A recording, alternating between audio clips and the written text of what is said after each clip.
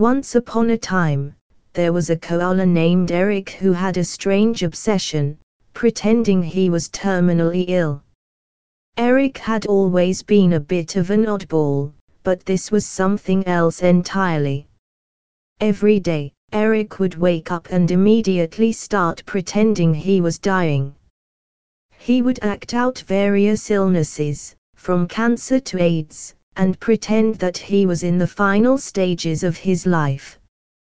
He would often go as far as to tell friends and family that he was ill and needed special care. At first, Eric's family was concerned by his behavior and tried to get him help.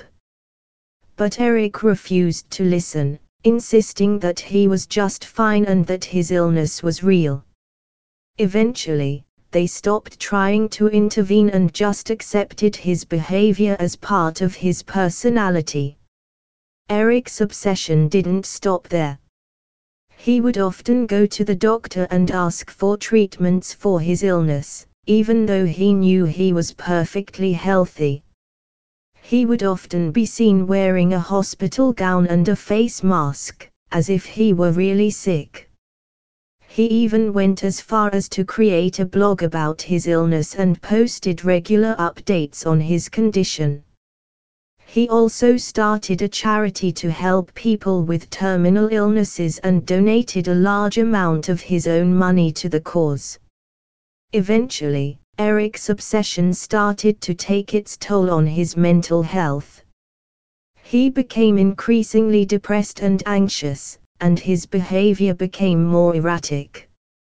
One day, he overdosed on medication in an attempt to end his life. Fortunately, he was discovered in time and rushed to the hospital. After a long stay in the hospital and months of therapy, Eric finally began to recover. He even managed to come to terms with his obsession and started to move on with his life. Today, Eric is a healthy and happy koala. He's still a bit of an oddball, but he's no longer obsessed with pretending he's terminally ill. He's found a new passion in life, and he's learning to live it to the fullest.